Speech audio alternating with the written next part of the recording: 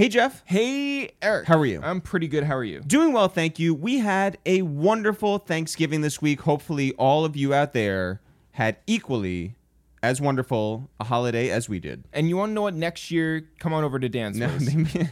Do not make promises you cannot keep, Jeff. It's not my house. Everybody is invited to Dan's place. His address You know what? is... We had a great Thanksgiving at Dan's place this year. It was a little unexpected. We usually go to our cousin's place, and before that, we would have everyone over to our parents' place years back. But this year, we had to do a little audible. Mm-hmm. Our mom was involved in a car accident. Well, I mean, involved is an interesting word. I would say... well, she was hit by a car. Yeah, that is the involvement that she had in that. She was crossing the street here in New York City. A car came around, did not stop. She spent 10 days in the hospital, and she is back at home recovering really nicely and remarkably. Yeah, she's on like week 5 of 6 or whatever. Like she is able to walk with crutches. She's able to sometimes walk with no crutches. Like she's going to physical therapy. Yeah. She's been so warmed by all of the amazing messages that we've gotten from friends and family and strangers alike. So anybody who has reached out to us, believe me, we've passed along your good words and your good energy to her, and there's no doubt that it played a great part in her attitude and her recovery to this point today and onward. So thank you for that. Yeah, even Bun B. Why do you say it like that? It's like Bun usually wouldn't do that. No, Bun B definitely would reach out, but we passed it along. Bun, don't worry. Yeah, I know that Bun's probably listening because this is the Russ Bengtson podcast. So we are very, very grateful and thankful for the fact that we were all together this year. Mm-hmm. Certainly that things were not any worse than they were, and we were just happy to all be together.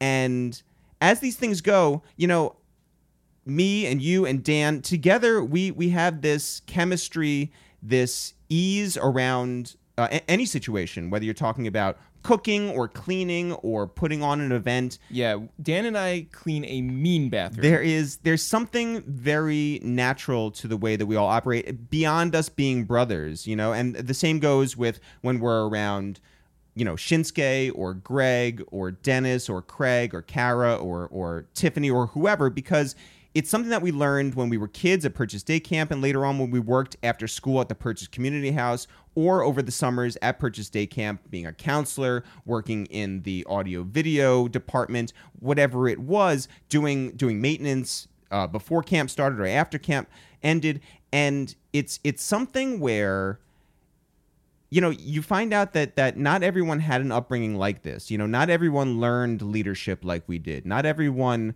got a chance to explore their creativity or become better teammates with people like we did. And we give such credit to this after-school program that we were a part of, this summer camp that we were a part of. And the reason I bring this up is because today we put new merch on itsthereal.com/shop. We have a new hooded sweatshirt called the Monthly Winner sweatshirt that we put a lot of love into because the Purchase Community House plays a very special part in our lives, and we wanted to pay tribute to that through this sweatshirt. And you can get it today at itsthereal.com/shop, and it's dope looking, it's dope feeling, and again, this is as close to us as you can get. This isn't something where we just like throw our name on something, you know, with all due respect to like the Lakers jersey. There's like, you know, a little of us in that. Right. I mean, we didn't grow up as Lakers fans. No, this is legitimately as close as you can get. We wanted to pay tribute to our youth. Mm-hmm. And also pay tribute to our catchphrases now. So you have Not For Real on the back. A lot of people have been asking for us to do merch with Not For Real on it. On the front, you have caricatures of us that pays tribute to the community house, mm-hmm. done by our friend Brian Reddy, who we grew up with at the community house. Yeah. And it does say Monthly Winner on the right-hand side. Yeah, which because there were games like basketball freeze-out, hockey shootout. Yeah, where after school, you would be able to win one of these shirts should you win this competition. So it's on sale now. Itsthereal.com/shop. Go get yours today. It's holiday season. Yeah. So now is the time to get one for you and your loved ones. So get one now and look dope and feel dope. Jeff, on the podcast today. On the podcast today is Russ. How did I mispronounce his first name? I don't know. On the podcast today is Russ Bengtson. Russ, as you know, is a big deal in shoes and basketball and writing and hip hop. And if you've seen him, he is unmistakable. He has this giant beard. But a lot of you may not know his full story, coming from Long Island, going to school down in Delaware, going on to be editor-in-chief at Slam Magazine, going on to create shoe programming at Complex with people like Clark Kent, and having just a huge, pardon the phrase, but footprint in this business. Russ Bengtson is just one of the funniest people we know. Yes. And one of the most revered because, you know, he didn't end up working for Sports Illustrated. Spoiler alert. You know? He didn't end up working for ESPN, the magazine. Oh. Yeah, I know. But please listen to the rest of this podcast. Yeah. But he is somebody who is so important to, pardon the phrase, the culture. Oof. No, he really is. I know, but oof. We can't use that anymore? No. It's not the end of the year yet. But we never even used it. We haven't Why made did you start using it when everybody has stopped? Well, no, that, you know, when a joke has gone too far and it's like you can keep it going so it circles back. Yeah. That's this. So the culture. Ugh. So Russ is a huge part of the environment. Oh. And we're just thrilled for him to come here and share his experiences with Kevin Garnett or Allen Iverson. Yeah, totally. Jonathan Mannion. And there's just so many great stories here. He's a great storyteller, and this has been a long one in the making. There were times when we thought that Russ didn't even know who we were. Turns out he sort of did. Spoiler alert. Yeah, spoiler alert. Russ is a great dude. I'm super thrilled to have him tell his story here today. I think you guys are going to love this episode. And I do too. See, Jeff has given his stamp of approval. Jeff, as you like to do, I know you have 3 episodes that you want to recommend right at your fingertips right now. You have prepared and you know which episodes you want to recommend to the people, and you're going to tell the people right now, starting with, and by the way, it's good that I didn't just look these up as you were stretching. You definitely did not. Stretching that. So who's it going to be, Jeff? We have 219 other episodes to choose from, and Off you the have top of my head. You have put in painful research. I'm going to say episode number 12, DJ Clark Kent. Whoops. Did you just start playing it? Didn't mean to do that. DJ Clark Kent, man. Clark is just one of the greatest dudes ever. That's not even to get into his production, the fact that he DJ'd for Biggie, the fact that he found Jay-Z. We're not even going to get into any of that. He's just one of the greatest dudes ever, and for that alone, you should listen to his episode. It's like 2 hours of pure greatness. DJ Clark Kent. Also, our top listened to podcast ever. Wow. So add to those numbers, guys. Yeah. Episode number 12. Number 21 with Bun B. Shout out to Bun B, man. Houston's own, Port Arthur's own, one of our great friends. He's a superior human being.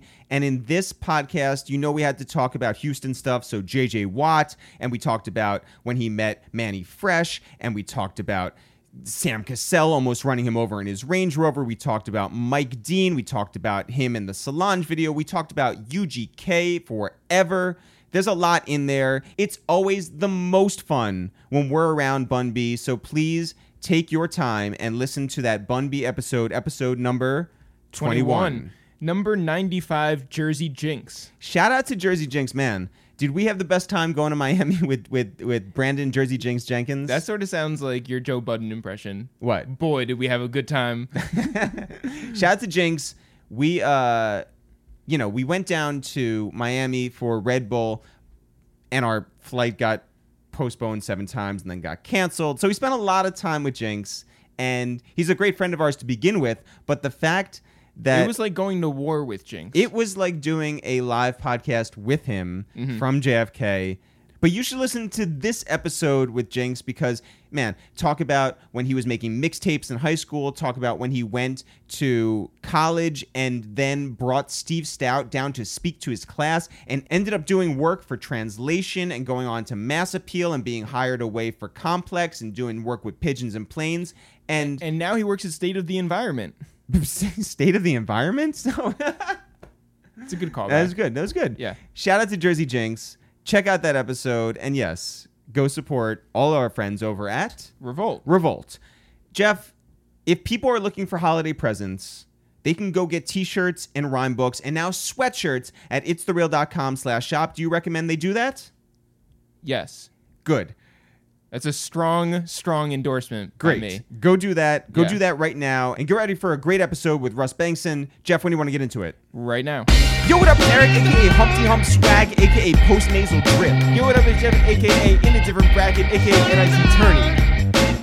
Hi, I'm Russ. I didn't come up with a whole name. I'm terrible at this. Yeah, this is your third favorite podcast to waste time with. It's for real. Bow, bow, bow, blah, blah, blah, blah, blah. Russ, what's happening? Not a whole lot. Happy to be here on the Upper West Side. Yeah, well, happy to have you here. You know, we were together in Queens. Yes. We went Yes. to Citi Field for a New Balance activation, right? Yeah, yeah. And I don't know what you expected, but I didn't expect it to snow that day. No, I did not expect it to snow because it was like late March. Was it Yep. late March. It wasn't quite April. And we're yet. going out there to have ostensibly home run derby. I mean, I don't know if they were going to bring the fences in or whatever. Yeah, we never really figured out what that was going to be like. And then they housed us downstairs in the batting cages, and you won. Well, I would have won. I'm still kind of bitter about Oh no, that. right? No, you yeah. came in second. I lost to Yeah. a professional athlete. This he is was true. like a pro lacrosse player, and like I understand lacrosse isn't baseball, but professional athlete is a professional athlete. Like the guy's probably going to be better than we are. Right. Yeah. So Because the rest of us are like quote unquote influencers, yes, right? we are weekend warriors. That's if you exactly right. will, Yeah. and not even through playing sports on the weekends. But I mean, hey, it was fun. I'm totally great. down to do that again. If the Mets are listening, they can invite us all back out this year to Yeah, try again. winter or whatever. Right. Well, Hopefully can I skip just the say, snow. we were in the same bracket. Yeah. And I came in second to you, and I was so happy that we didn't tie because I had nothing left in the tank. I didn't either. I was definitely hurting by the end of that. Yeah. You don't realize, I guess, hitting hurts. But also, it wasn't home run derby in the batting cages because it was just just make contact. Right. Just put it past something. Or Exactly. whatever. Past the Yeah. plate. Just Yeah, don't yeah, yeah. hit Foul it tip it, it's down. fine. Yeah. Right. But we all left with engraved bats. Yeah. And yeah. I know that they misspelled your name on the jersey, but did they misspell it on the bat? Yes. Oh. Yes. It was one of those things where there's so much swag Yeah. and they want to go through so much to personalize it. And yeah, they managed to spell my name wrong on everything, including the shoes. They did resend stuff later. Oh, really? Like they actually, stitched my name on a jersey, so it was Oh. a nicer one. Well, that's kind.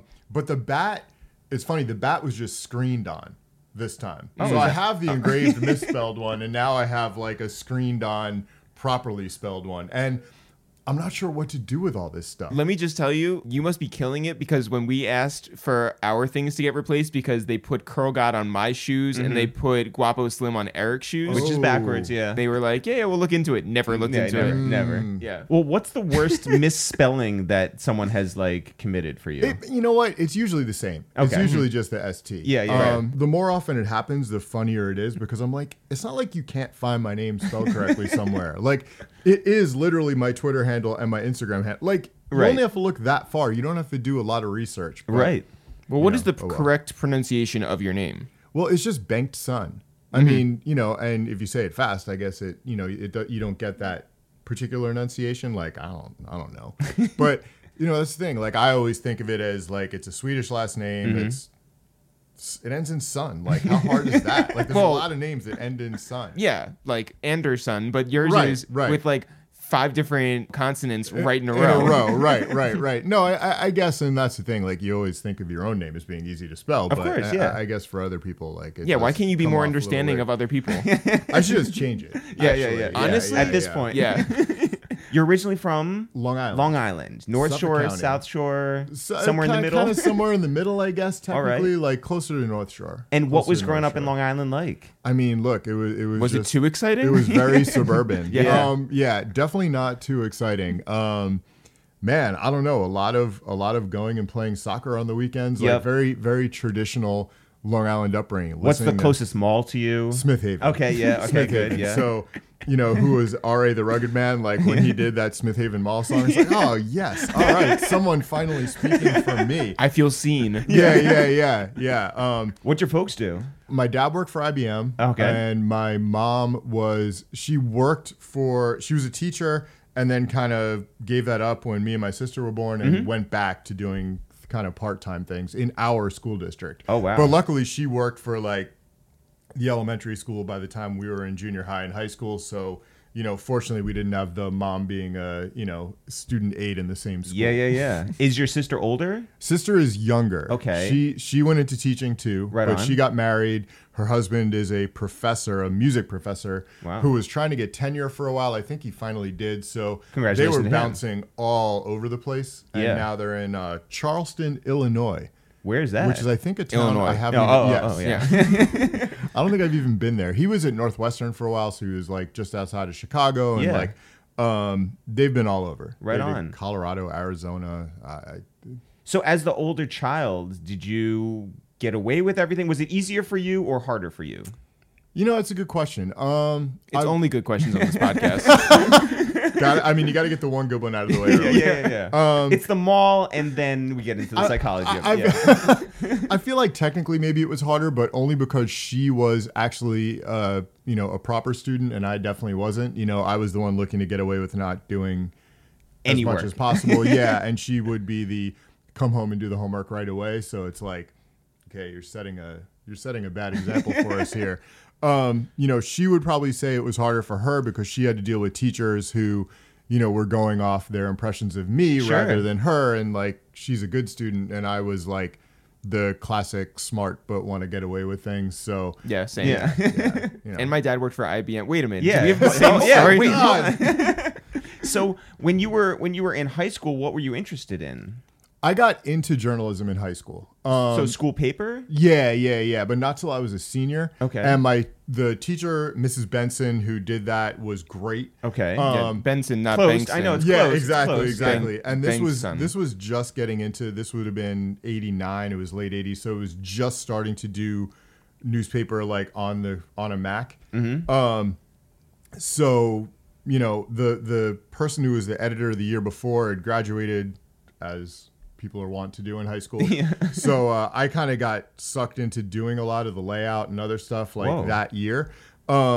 So there was actually a shift like in my college application. So I was a Boy Scout. I was actually an Eagle Scout. Nice. Ladies. Yeah. Any ladies listening? So when I started applying to colleges, I wanted to do some sort of outdoor thing like environmental science or whatever it was.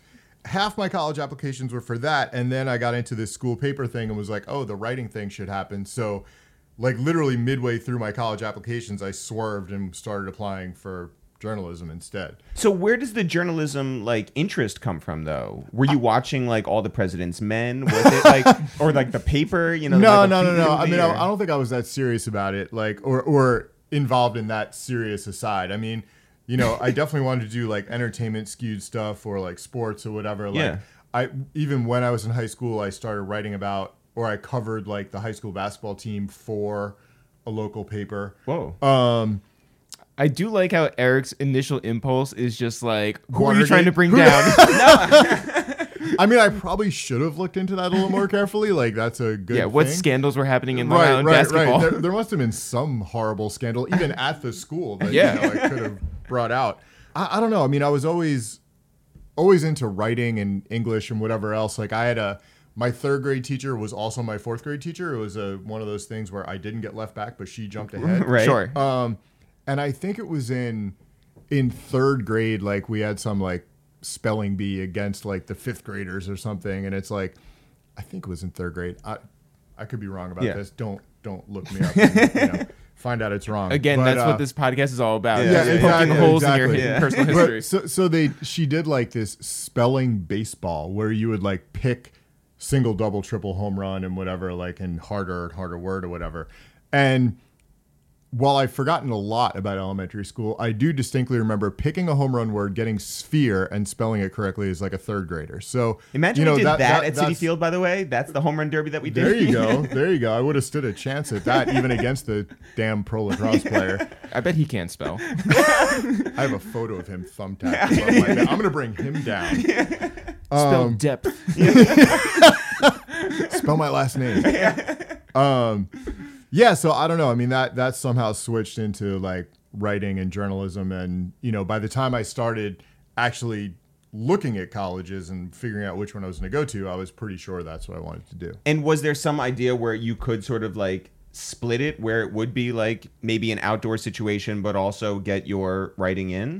Maybe there was Somewhere where they had like a good journalism program in Colorado or Vermont, Right, or somewhere right, where right. you could explore. Of course, I instead went to Delaware, which I Right. don't think has much of an outdoor vibe. They have golden hens. Or blue hens? Blue hens. Blue yeah. hens. Yeah. Close enough. Yeah, they have hens.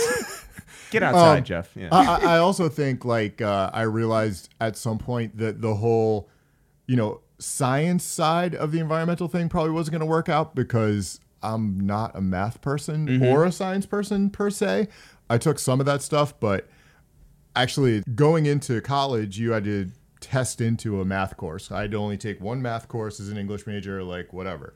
Somehow I tested into calculus, despite having not taken pre-calculus and not having taken math at all my senior year of high school. And I had no idea what I was doing.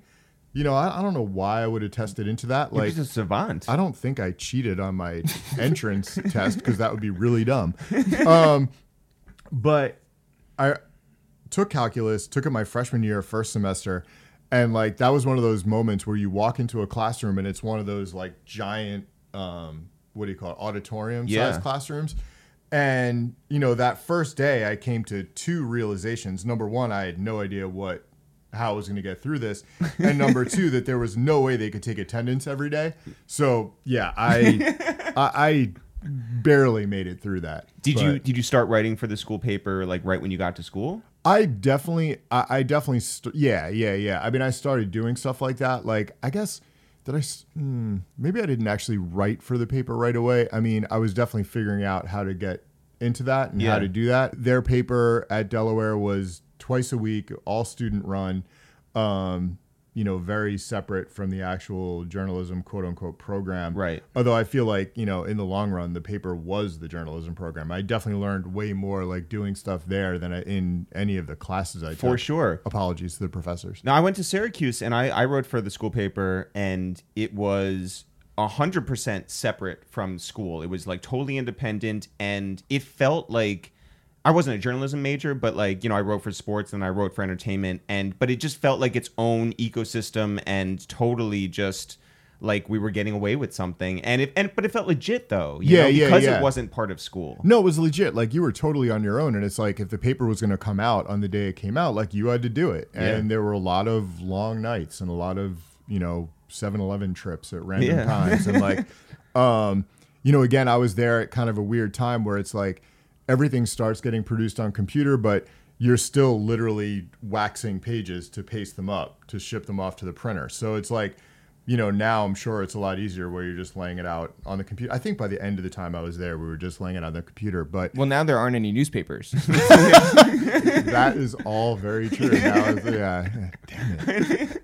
Man. For our audience Bring it all listening, a down. newspaper. Yeah. So yeah, I mean, everything was changing really fast, and you're still kind of on the proper technical, I don't know, cutting edge of what's happening, where something happening at a real paper is kind of the same as what you're doing there. So Did you think that was what your future sort of held for you? I thought it was going to be something like that. Yeah. I mean, I didn't know exactly what I wanted to write about once I got out. I do remember wanting to do entertainment stuff and being wanting to write about big time stuff or whatever, and wanting to do record reviews or concert reviews or movie reviews and all that stuff. And I did all that stuff back then. Yeah, you were able to sort of go to screenings or Yeah. review. We went to a lot of screenings. I remember going to the screening of Zebrahead, Michael Rappaport's first movie with Nas's first song in it. Yeah. And we definitely, there was a panel sort of thing with the director, who I forget who that was, but I'm pretty sure Rappaport was there and Dubouche Wright and whoever else was in it.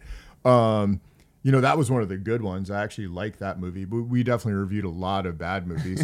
I remember going to see a screening of Stop or My Mom Will Shoot. Sylvester Stallone. Yeah, and, that classic. Which Estelle Getty, I think, one of the Golden Girls. And it was one of those things where you're just I don't even know how this got greenlit at all, let alone made, let alone released. But that was the stuff I wanted to write. I wanted to write about bad stuff. I didn't want to review good things. I wanted to shit on everything, what I could. And there's definitely regrets. That's kind of the good thing. And now I feel people are going to go dig this stuff up now. Like, I don't think any of it's online because we predated the internet by just enough. So someone would have to go back and digitize all of it. And I'm not sure if anyone's done that yet. But someday, like, you know, the things that people are going to find to be like, oh, well, explain why you wrote this. Yeah. Well, that's going to be my review of Check Your Head. And like, I was like really harsh on it. And Really?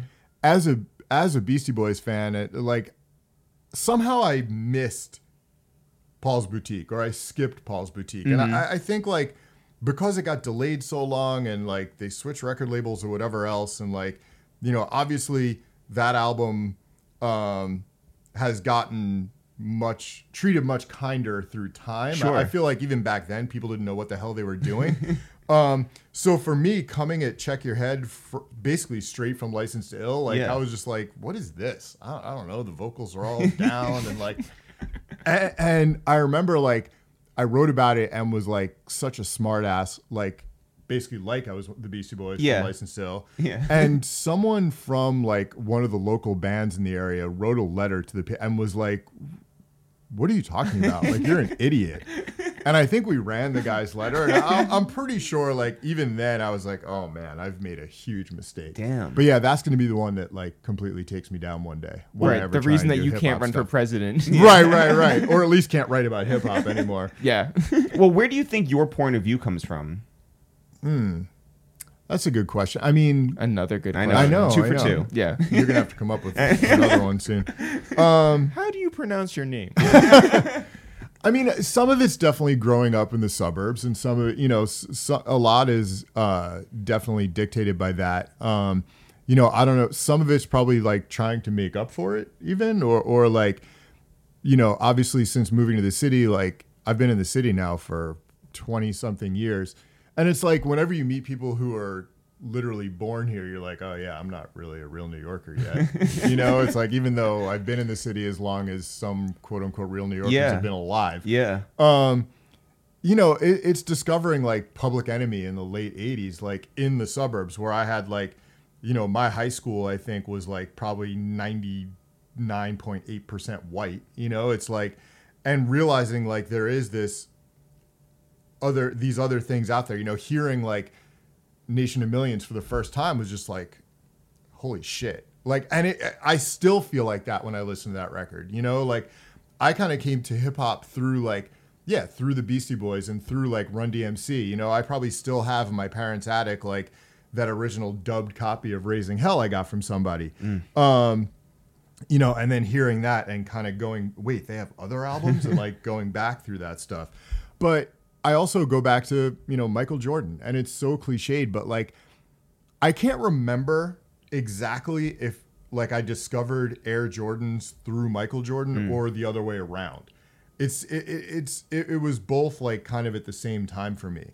And I grew up like a baseball fan. That was my parents' fault. Thank you for making me a Mets fan, Mom and Dad. But you grew up at a good time to be a Mets fan, though. Yeah. I mean, the earliest days, not really. Like there's definitely photos of me in photo albums, like going through baseball cards in like 1979, maybe. Like I probably knew who all the Mets were like that early, 78, 79, when they were still terrible. Yeah. But yeah, I mean, it was a good time because soon afterwards, Strawberry and Gooden in like 86. Keith Hernandez in like 82 or whatever, right? Yeah, I mean, I got to see them turn into a juggernaut when the Yankees were kind of garbage. Yeah. You know, it's like I caught the tail end of like really good Yankee stuff in like 78 with Reggie and, you know, all that. And I still loved Reggie Jackson, still do. Yeah, I mean, my parents were baseball fans. So basketball was one of those things that I kind of picked up on my own. Like they had no idea what was going on with that. You know, so I felt like that was kind of my own thing. And like, it's funny, my friend Chad, who became a lawyer, he grew up in Long Island. He was a big Dominique Wilkins fan. I was a Jordan fan. So like literally every year we go to like 2 Knicks games and sit in the 400 level and watch like Jordan score 40 on the Knicks, watch Dominique score 40 on the Knicks. You know, it's like in the late 80s. Right. And I remember defending Jordan to people to be like, yeah, he's, you know, because that was the whole like, oh, can he win a championship? And it's like, well, yeah, I think he can. And by the time I graduated high school, he hadn't, but obviously in short order they did. So you weren't even like a Knicks fan? No, 'Cause, I like, was definitely never a Knicks fan. I never wore Jordans because I was like, I'm a Knicks fan and I cannot wear. Yeah, Also, fuck they were Michael Jordan. expensive, but Yeah. really it was just like that. But you went to the basketball powerhouse, University of Delaware. So Yes, but like, yes. would you watch like nationally televised games? Were you like looking for those Bulls games and like? Yeah. I definitely look for those Bulls games. And back then, that's when like WGN or whatever became like one of the super stations. Yep, so you could catch Bulls games. Yeah. So I definitely remember seeing a lot. I remember hearing stuff on the radio, which is kind of quaint. But basketball. Listen, we're talking about newspapers and radio. Basketball's a cool sport on radio though, because there's so much going on. So, and then, obviously through there got into like college basketball and stuff. Obviously not just Delaware. Right. We were, we had our moments sort of aside. Like, so when I'm at Delaware, we made the NCAA tournament for the first time. Wow. And we're all super excited. I bet. Like, yeah, we're going to do whatever. I don't think anyone had illusions of winning the whole thing, but sure, we could have a first round What upset. conference was Delaware So in? it was America East. Oh, yeah. We've Yeah, gone yeah. through like all Oh, different Yeah, Jeffrey big College rival. University. I went to BU. Yeah. Okay. Yeah. Okay. We would fuck you up. So we had but Hartford was in there with when Vin Baker went there. Yeah. And, like there was this kid named Eddie Benton who went to Vermont who was really good. Who There were knew? some like SUNY schools. Yeah. So we make the tournament that first year, and I think Vermont. we were at 12 maybe. So 4-12, that's doable. Yeah. So the 4 seed we were going to play is Cincinnati. They murdered us. I was going to say literally murder us. I'm like, nah, it's not literally. But it was literally so our point guard was pretty good for the America East, this kid named Brian Pearl. That game, I remember we all gathered in someone's house to watch. We're all excited. We're going to tape it. By halftime, I think we stopped taping it. And I'm pretty sure at some point we turned it off. Cincinnati beat us by 50. And our point guard would cross half court, get trapped, and throw the ball away. And this happened 10 times in a row. It was literally I don't know if I've seen a worse beating before. The difference between making it to halftime. That Cincinnati team made the Final Four that year. Oh my God. That was Nick Van Exel. Yeah. It was Corey Blunt. It was a bunch of these dudes who ended up being first round picks. And it's just realizing the difference between a decent college team out of a small conference and a monster team in a big conference. Yeah, we were just so demoralized. I think the next year maybe we played Wake Forest, or the next time we made it, and we actually made it a game. Wow. And it was oh, this is what we should do. But yeah, that first time was it was just so traumatizing. We were just, blood thrown to the sharks, and It was like a 3rd versus 5th grade spelling bee. Yes, exactly, except with the opposite result. It was a nightmare. So you graduated having earned a degree in English/journalism or Right. whatever. Yeah, And- and really valuable now. but at the time were you oh, my path is set and I'm gonna go get a job straight out of college? Yeah. I was pretty sure oh yeah, I'm gonna get with some magazine or some whoever, and Yeah. I recently found the folder where I got responses from people, and most of them were the same. They were very encouraging and no, we're not hiring you. So you would send find them something writing else. samples. Yeah, where did you apply to? Clips and everything else. I remember applying to Hit Parader or Circus or one of those metal magazines, which I think was all about access. It's they wanted to hire people who were friends with the bands who could obviously talk to them. And I Yeah. was well, if you put me in touch with people, I can write stuff. And they're yeah, no. I don't even remember who all else. It was a ton of different places, though. I mean, it was probably Rolling Stone and places like that. And I guess that's when I realized the value of an internship, which of course I didn't do in college because I was lazy. And had I done that, maybe I would have had a better shot. Instead, so straight out of college, I worked for this paper called the Oxford Tribune in Oxford, Pennsylvania. Where is that? It's Pennsylvania. No. Thank you. Yeah, this is gonna be a running joke. Google Map this. It's actually really close to the Maryland border, so it's kind of Where is that? below Maryland. So it's kind of below Mason-Dixon line, Pennsylvania. Very, very, very small town. The circulation was I don't know, 1,200. Wow. It was literally a husband and wife who I think one of them had gone to Delaware. This was literally a favor sort of thing from Yeah. one of the professors to be you guys should hire this kid.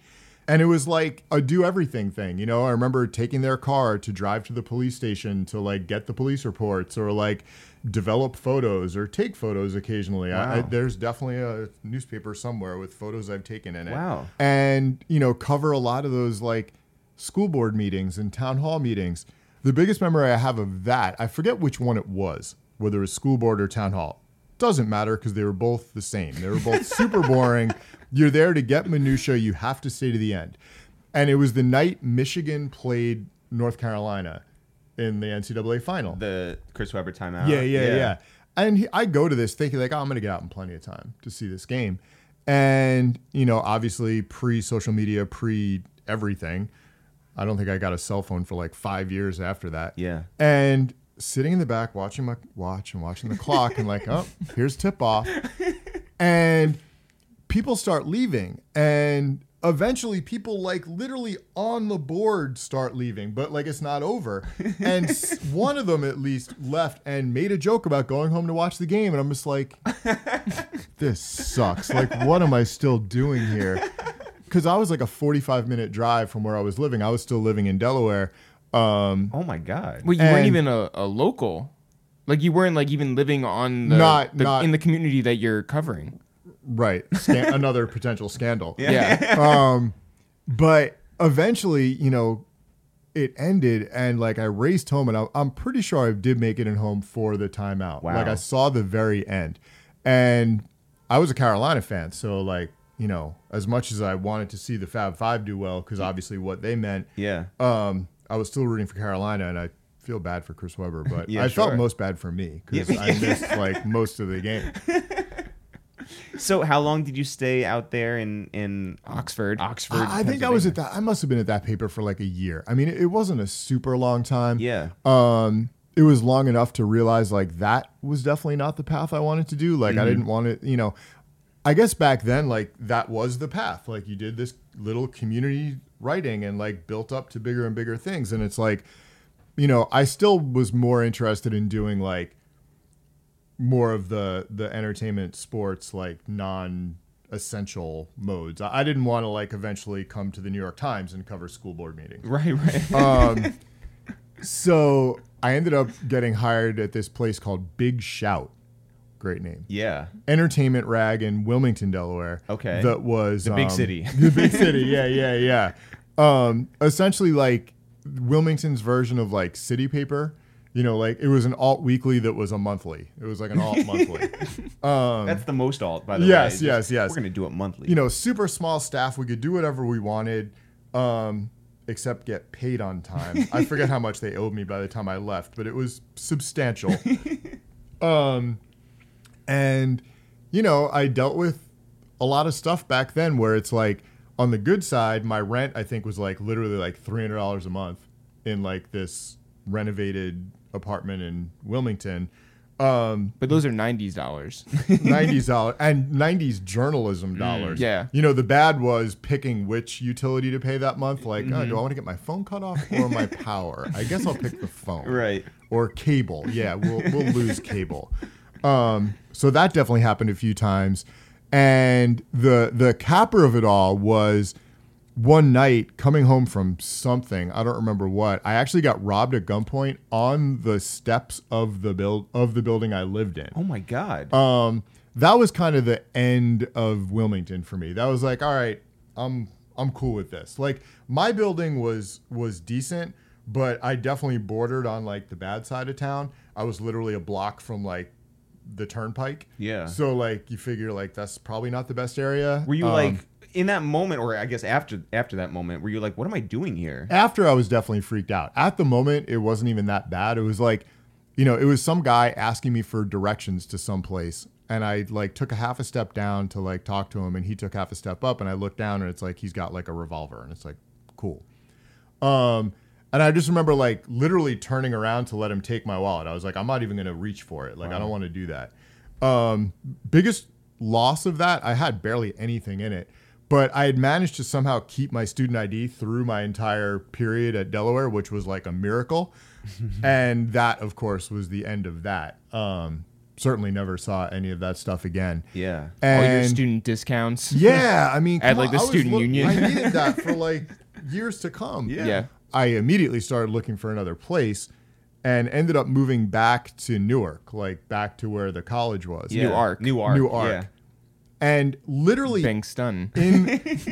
in that process, before I'd even fully moved out of Wilmington and fully moved into this other place, is when I ended up getting a job at Slam in New York. Did you? Am I correct? You went to school with Jeff Pearlman? I did. Was his path anywhere similar to yours, where it was like small town paper to eventually get to the big city? It was similar. He was responsible. He took like the in general. You could look you could look at us both and like do what to do and what not to do. I'd be what not to do because I ended up starting at this like super small thing. Jeff interned with a bunch of big places, including the Nashville Tennessean, who ended up hiring him straight out of school. And I think if you talk to Jeff, and you probably should talk to Jeff. You should probably be talking to Jeff right now. Wait, get him on the phone. Hold on. So Jeff got this Tennessean job, and I think he would concur with this and would probably tell a similar story, but better. He kind of thought like, oh, I made it, and just was,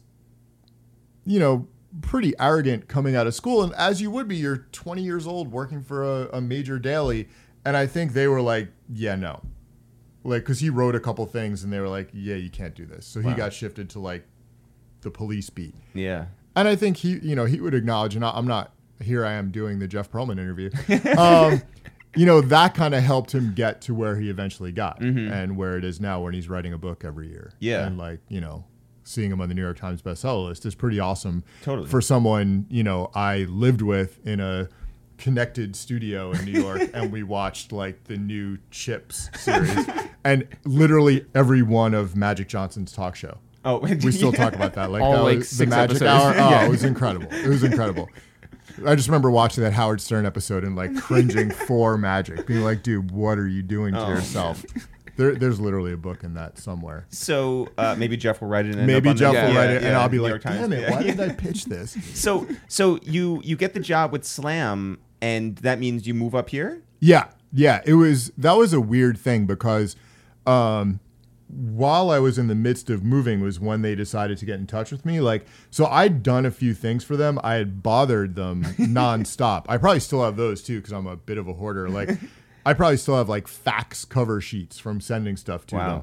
And this is all like front of book stuff, or this is like actual like articles? This was like front of book stuff. I mean, I pitched them all kinds of wild stuff. Like, I remember hearing about probably through one of their issues that the Jordan was going to retro like the 1 and 3 for the first time and the 2, and I was like, oh man, I got to find a way to get these, and how else should I by going through this publication? I'll write about this stuff. Yeah. And they're like, yeah, slow your roll, dude. But they had a pretty small staff too, and I'd gotten like a few front of book things. I wrote a little thing about Sean Bradley that literally like I probably wrote like 900 words and they ended up running it at like 80. It was one of those things where I think I flipped through the front of the book and I'm like, wait, aren't I supposed to be in this issue? Oh, there it is. It's the size of a stamp. Great. Thanks, guys. So as long as they spelled your name right. Yeah. My name was like literally half the piece. So, it had to be. So someone there left, or they were going to hire another person, and they wanted to hire me because I guess I'd bothered them enough and they were happy enough with it. But I was between addresses and like my phone had been cut off. So like they tried to get in touch with me and couldn't do it. So this was like just before Christmas, I think, in like 95. I'm going back to the Wilmington apartment to get another load of stuff, and there's a FedEx for me. And it's from them, and they're like, yo, we've been trying to reach you. Like, you need to call us. I'm like, all right, I don't know. Wait, where was the FedEx? Was it just like on the doorstep? It must have it was either on the doorstep or they showed up while I was there. Maybe I can't remember exactly which, but I called them and they're like, yo, like we just want you to take an edit test and send it back or whatever. So I got that, and I think I did that over the Christmas holiday at my parents' house on Long Island, sent it back, and they're like, yeah, we want to hire you. Wow. So I went from like moving all my stuff into this apartment over a skate shop in Delaware, which would have been fun, to moving it all like back to my parents' house to then look for an apartment in the city. Yeah. And that's how I ended up moving in with Jeff, because he had just gotten the Sports Illustrated job. So he was looking for a place too. And like, all right, cool. We'll just find a place together. And we moved into a place above a Chinese restaurant on the Upper East Side on like 76th Street, something like that. So and Slam at that time was Harris Publications? Harris Publications on 23rd Street. Yeah. You know, like we were just a little part of this huge sprawling office that also produced like gun magazines and Vampirella, you know, like, and crossword puzzles. Like weird like place. Was the Christmas party very strange? The Christmas party was strange. Yeah. I mean, it ended up being big. You know, if it was just a Slam Christmas party, it would have been like 5 people. That would have been very awkward. Yeah. So, you know, being Harris like made it more interesting. And a lot of people you didn't talk to very much. And then you got to see drunk. But so what was your sort of like eye-opening moment once you stepped into that office? You know, man, that's hard. I don't know if there really was one specific one. It was definitely a lot different going from like this complete DIY, like monthly thing where it's like we would literally drive pages to Maryland to get printed and drop them off at like, you know, 8 in the morning or whatever, and then go straight to the bar. Yeah. On the way home. But, and wait for them to get printed basically, and then go pick them all up. Yeah. To this, which was obviously way more of a professional operation, you know, and I think this was obviously the first time where it's like, oh, this is like, we're really serious about this. Like, you know, we're going to read each story 3 times before it goes to layout, and then read it 3 times in layout. And like, you know, by the time it actually gets printed, like literally a month later, you're like, I never want to read this again. Like, this is cool that I wrote this, but like, I'm so sick of it by the time it comes out. And I think, you know, that kind of became the norm. You know, that's what I got used to eventually before the internet came and took all the magazines away.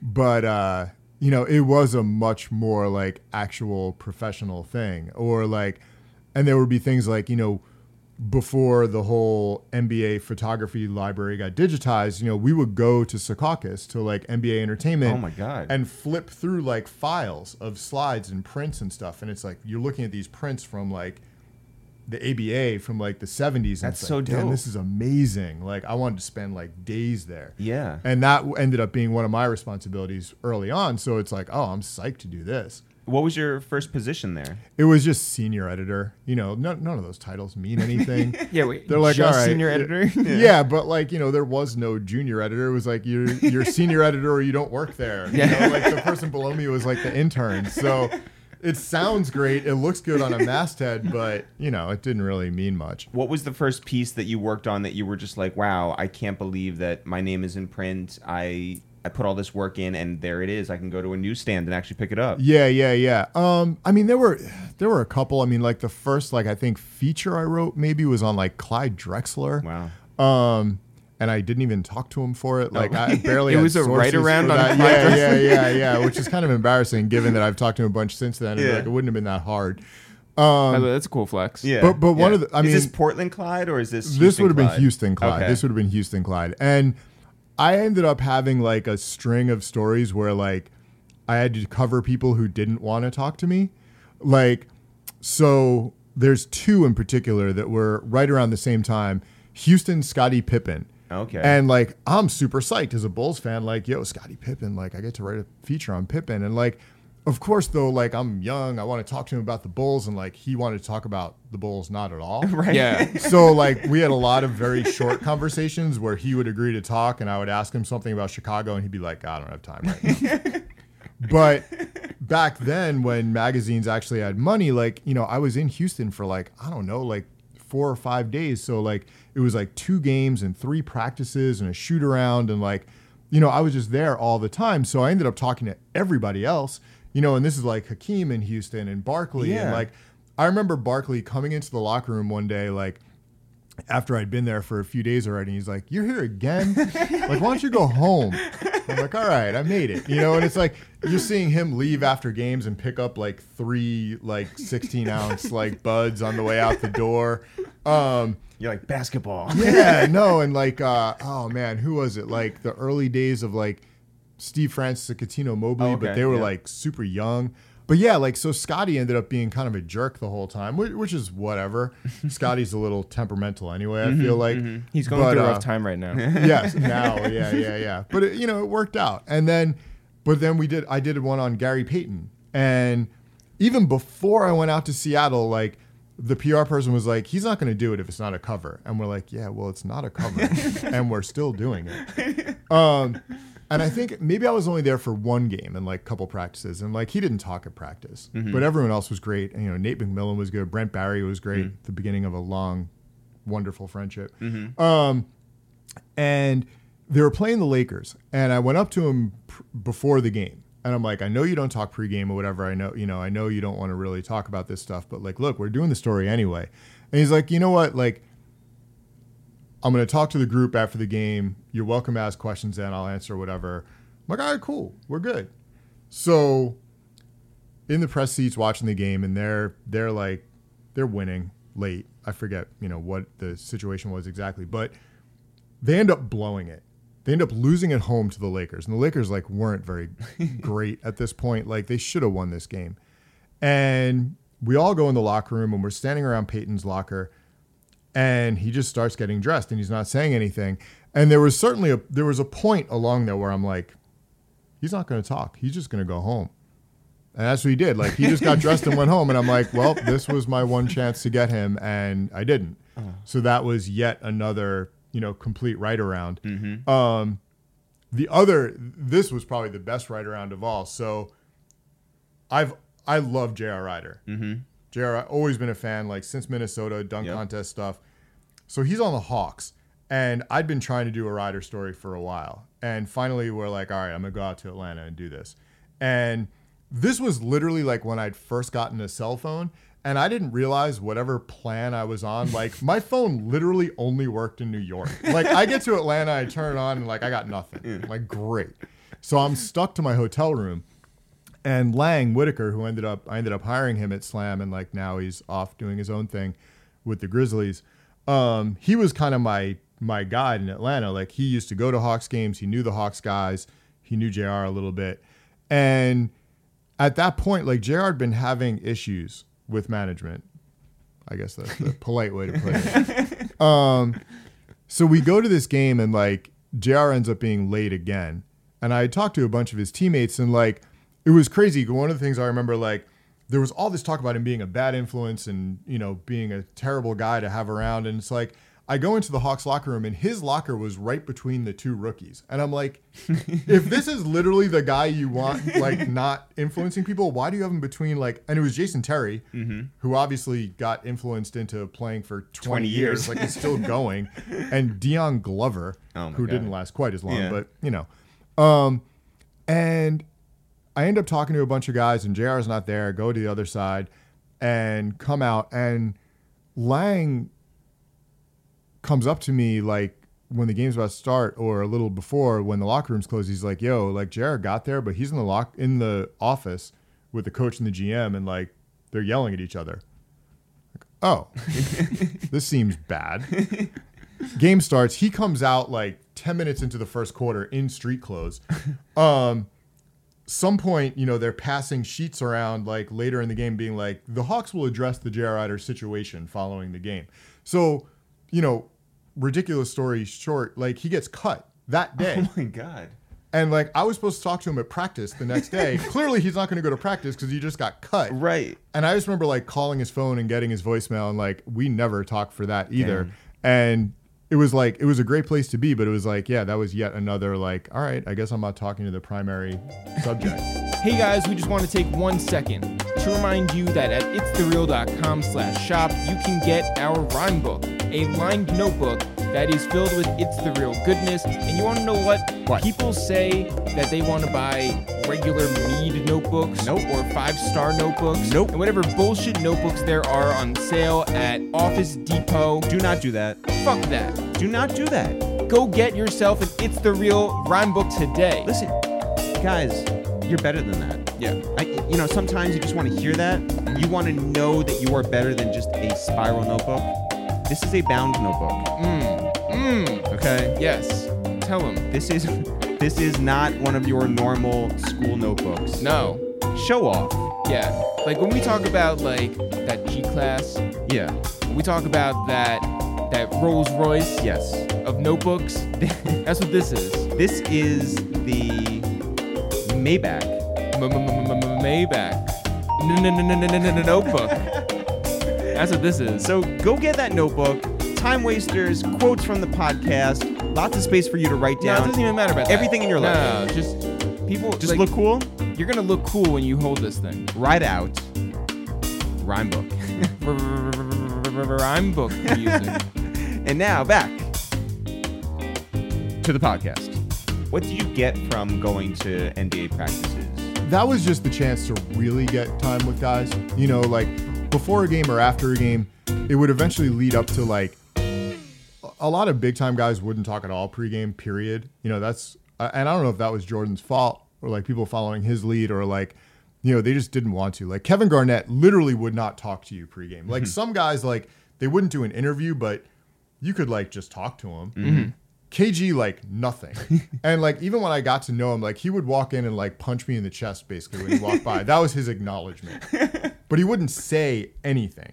But then post game was always a crapshoot. You know, if they had a bad game or if their team lost, like you're not going to get much out of them. And for us at Slam, like especially earlier, because that was before we had a website and, you know, you're literally just there to get stuff for something. Like now you use literally everything you get. Yeah. But back then it's like a side conversation with someone, like you're not even going to tape it because like, what are you going to use it for? So we'd have to not only deal with players who'd be upset, but then you have beat writers who clearly needed whatever they could get that night. And we're just like, well, whatever. We're working on a story a month out and we want to ask some random stuff. So, you know, it was always a bit of a challenge. Practice was a little easier because you could just grab a guy. There were fewer media people to deal with. Yeah. Guys are more likely to talk about random stuff. One funny thing with Lang, I remember he was at a Knicks game to do a story on Rashid, and I forget whether he was on the Pistons at that point or on Detroit. And Wait, that's the same thing. Yeah. the Blazers for Detroit. So Sheed, again, he didn't talk pregame, and she's like, no, I got you postgame. And postgame comes around, and Sheed had, you know, he was always a guy that the rest of the media went to, and they all went to him, and he's like, no, I'm only talking to him, pointing at Lang. And this super uncomfortable thing unfolded where she literally would answer all of Lang's questions, and the rest of the national media is assembled around Sheed needing quotes about the game, but he wouldn't talk to any of them. So at one point, Lang, like, because all these guys are around, he started asking Sheed questions about the game, even though he didn't need the stuff for like what he was working on, but he's just like, maybe if Sheed talks about the game, these people will go away. And eventually they did.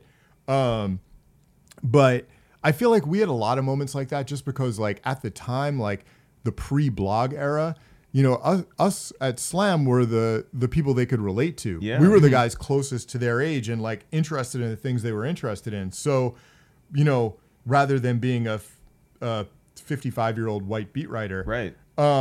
So we could have conversations with these guys. So like, you know, when the Lakers and Kobe came to town, like they wanted to talk to us or Iverson. Yeah. You know, I remember when we did the first Allen Iverson cover when he was on the Sixers, the Who's Afraid of Allen Iverson. Yeah. I remember like bringing an issue to him in the locker room and I gave it to him and he gave me like a hug. And it's like, wow, all right. Like these guys are like psyched about this, like to have this outlet. Yeah. So just that aspect of it back then was amazing. Was there a chip on your shoulder in terms of like the bigger publications, like that you guys were like the underdogs, that you guys had a different point of view? Right, as opposed to like more establishment places like Sports Illustrated or Sporting News or wherever else. Yeah, I mean, we were different too. You know, it's like we were almost like an entertainment publication for basketball because we would do shoots with these guys and like, you know, they'd be excited to do it, like to be on the cover. And like it eventually became sort of a running joke about like mean mugging on the cover. You know, it's like, oh, you're not going to smile for a Slam cover.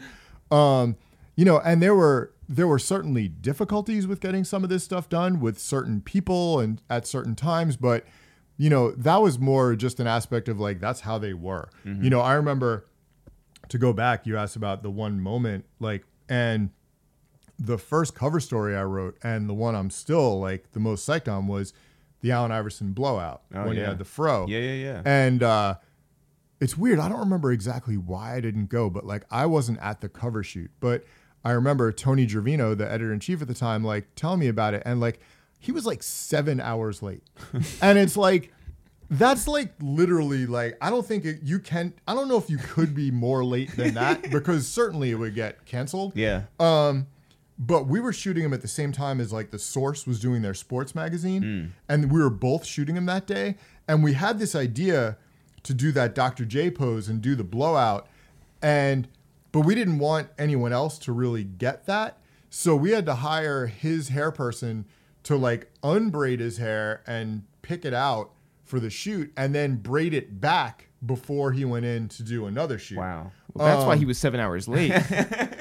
I mean, God knows what time he ended up finishing that. The funny like continuation to that is for the next Iverson cover, I didn't write the story, but I did go to the cover shoot. Like I was the editor-in-chief at the time. And we ended up going to Philly to shoot him. And we dealt with like the Sixers PR, like, yeah, he's ready. He knows you guys are doing it. It's right after practice. So we get set up in this room. It's Clay Patrick McBride, who had shot the previous one. Yeah. He's amazing. Yeah, great he's photographer. He's great. Yeah. So we're all set up, all the lights, all of everything. We did test shoots and practice ends. And she's like, all right, I'll go get him. And she goes for a while, comes back by herself and is like, yeah, he left. And it's just like, we drove to Philadelphia in a van. Like we had all this photo stuff set up. And it's like, no one can call him or like go. And it's like, no, he's just gone. Everybody has local plans just like you. Yeah. It only works in New York. So like, I mean, I just remember like talking Clay down, I feel like the whole ride back to be like, yo, like, I don't know. Like, it's not you. It's not. And the epilogue of that was like, the story was done. Like, we're already like, this is the cover. So he was like walking through the tunnel to go out for a game and they literally pulled him into a side room. Clay got like 5 frames. You know, it's like nothing. But Iverson, and God love, like every frame was good and every frame could have been a cover. Wow. And they were all different. Like he was just great. Like I remember with other guys flipping through like 100 shots and being like, Nothing. I don't know what we're gonna do with this. Like this shoot is just awful, and it's not the photographer's fault. It's just like they don't have it. But Iverson was just like, you know, getting him in the room was impossible. But once you did get him in the room, That's so dope. he was incredible. Who's somebody who had the charisma to be a star but didn't have the skills to be a star that Slam was like totally behind? You know, it's hard to say. Like, I feel like it's almost unfair to say he wasn't a star, but like Stephon Marbury could have been a lot bigger. Starberry. You know, Starbury. Yeah. Yes. I mean, his talent was there. He had like the story, you know, obviously like He Got Game is essentially the Stephon Marbury story. Yeah. You know, he had the heart too. Like, and I think like he kind of got treated unfairly with some of this stuff. I remember it's really funny. Like, so, I'm probably blocked by a lot of people on Twitter, but Bill Simmons is one of them. And like, I've been blocked by Bill Simmons since Twitter started. And literally the start of our sort of animosity was when he was still the Boston sports guy. And he wrote something about Marbury. And I remember like sending him this impassioned email back, like really pissed off. Because at that point I was going to all these Nets games and God knows why. Because it was close and because it wasn't as bad fighting media in Jersey as it was in New York. You know, but his whole thing was like, Steph doesn't want to win. He doesn't care about winning. He just cares about himself. And I'm like, dog, like you don't go to games. Like you go, but you sit in the stands. Like you've never been in a locker room at that point. Like I am there. Like I see how Steph reacts if he scores 35 and they lose, or if he scores 12 and they win. And like, dude is not like mad if he has a bad night and they win. Like he clearly wants to win. The Nets are clearly bad. Yeah. You know, like I don't think you can put this all on him. And I think Right, put on Keith Van Horn. Yeah. I mean, I think a lot of stuff did get put on Steph that he didn't deserve. And, you know, he probably could have done a better job with some of this stuff. Everyone else could have done a better job. But, you know, it's just luck of the draw to some extent where you end up. Although it is funny, like, so we did a cover with Chris Webber and Jason Williams in Sacramento. And that was supposed to be a split cover. We were supposed to do those guys on the West and Marbury and Van Horn on the East.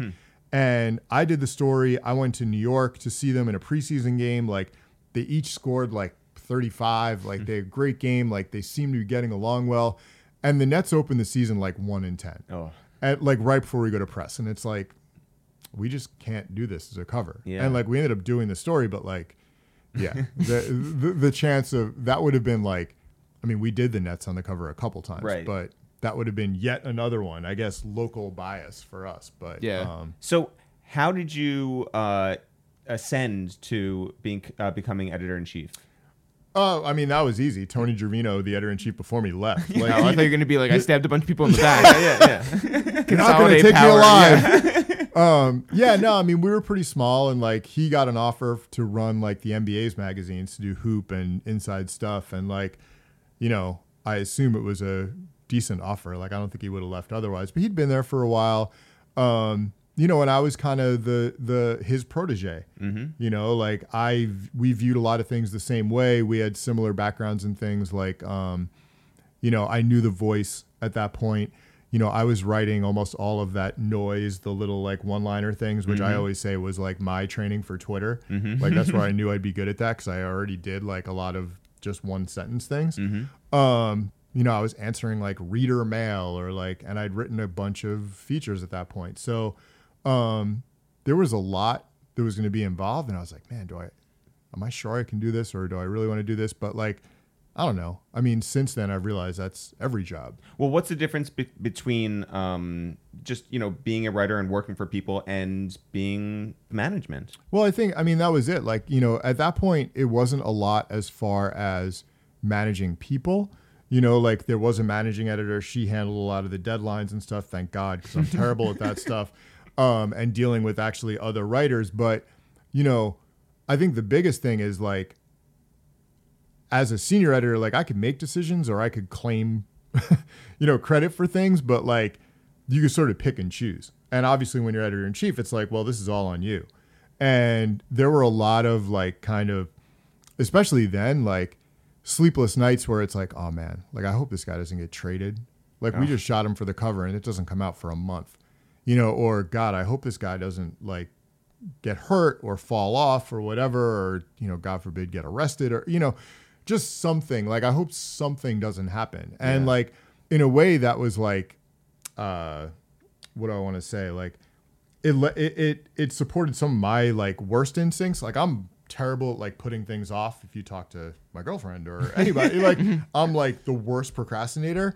And a lot of times with like the letter from the editor, which would always be the last thing to get written, you know, it's like, I would want to push it as long as possible because I knew there'd be this huge gap. So it's like, I want to keep it as close as possible to being like current, but like, there was no way you could. Like, everything was just, oh God, like, I hope this works. Yeah. The one that worked out great, and it's still kind of my proudest cover, was Shaq and Kobe.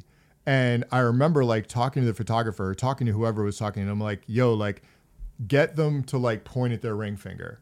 And like, Kobe didn't do it, but Shaq did. And Shaq has this really devilish grin on his face, you know, pointing at his ring finger. And this was before they'd won a title. And they did end up winning that year. And like, it was a pretty safe bet. But at the same time, like, nothing's settled until it's done. I mean, ask the Warriors, I guess.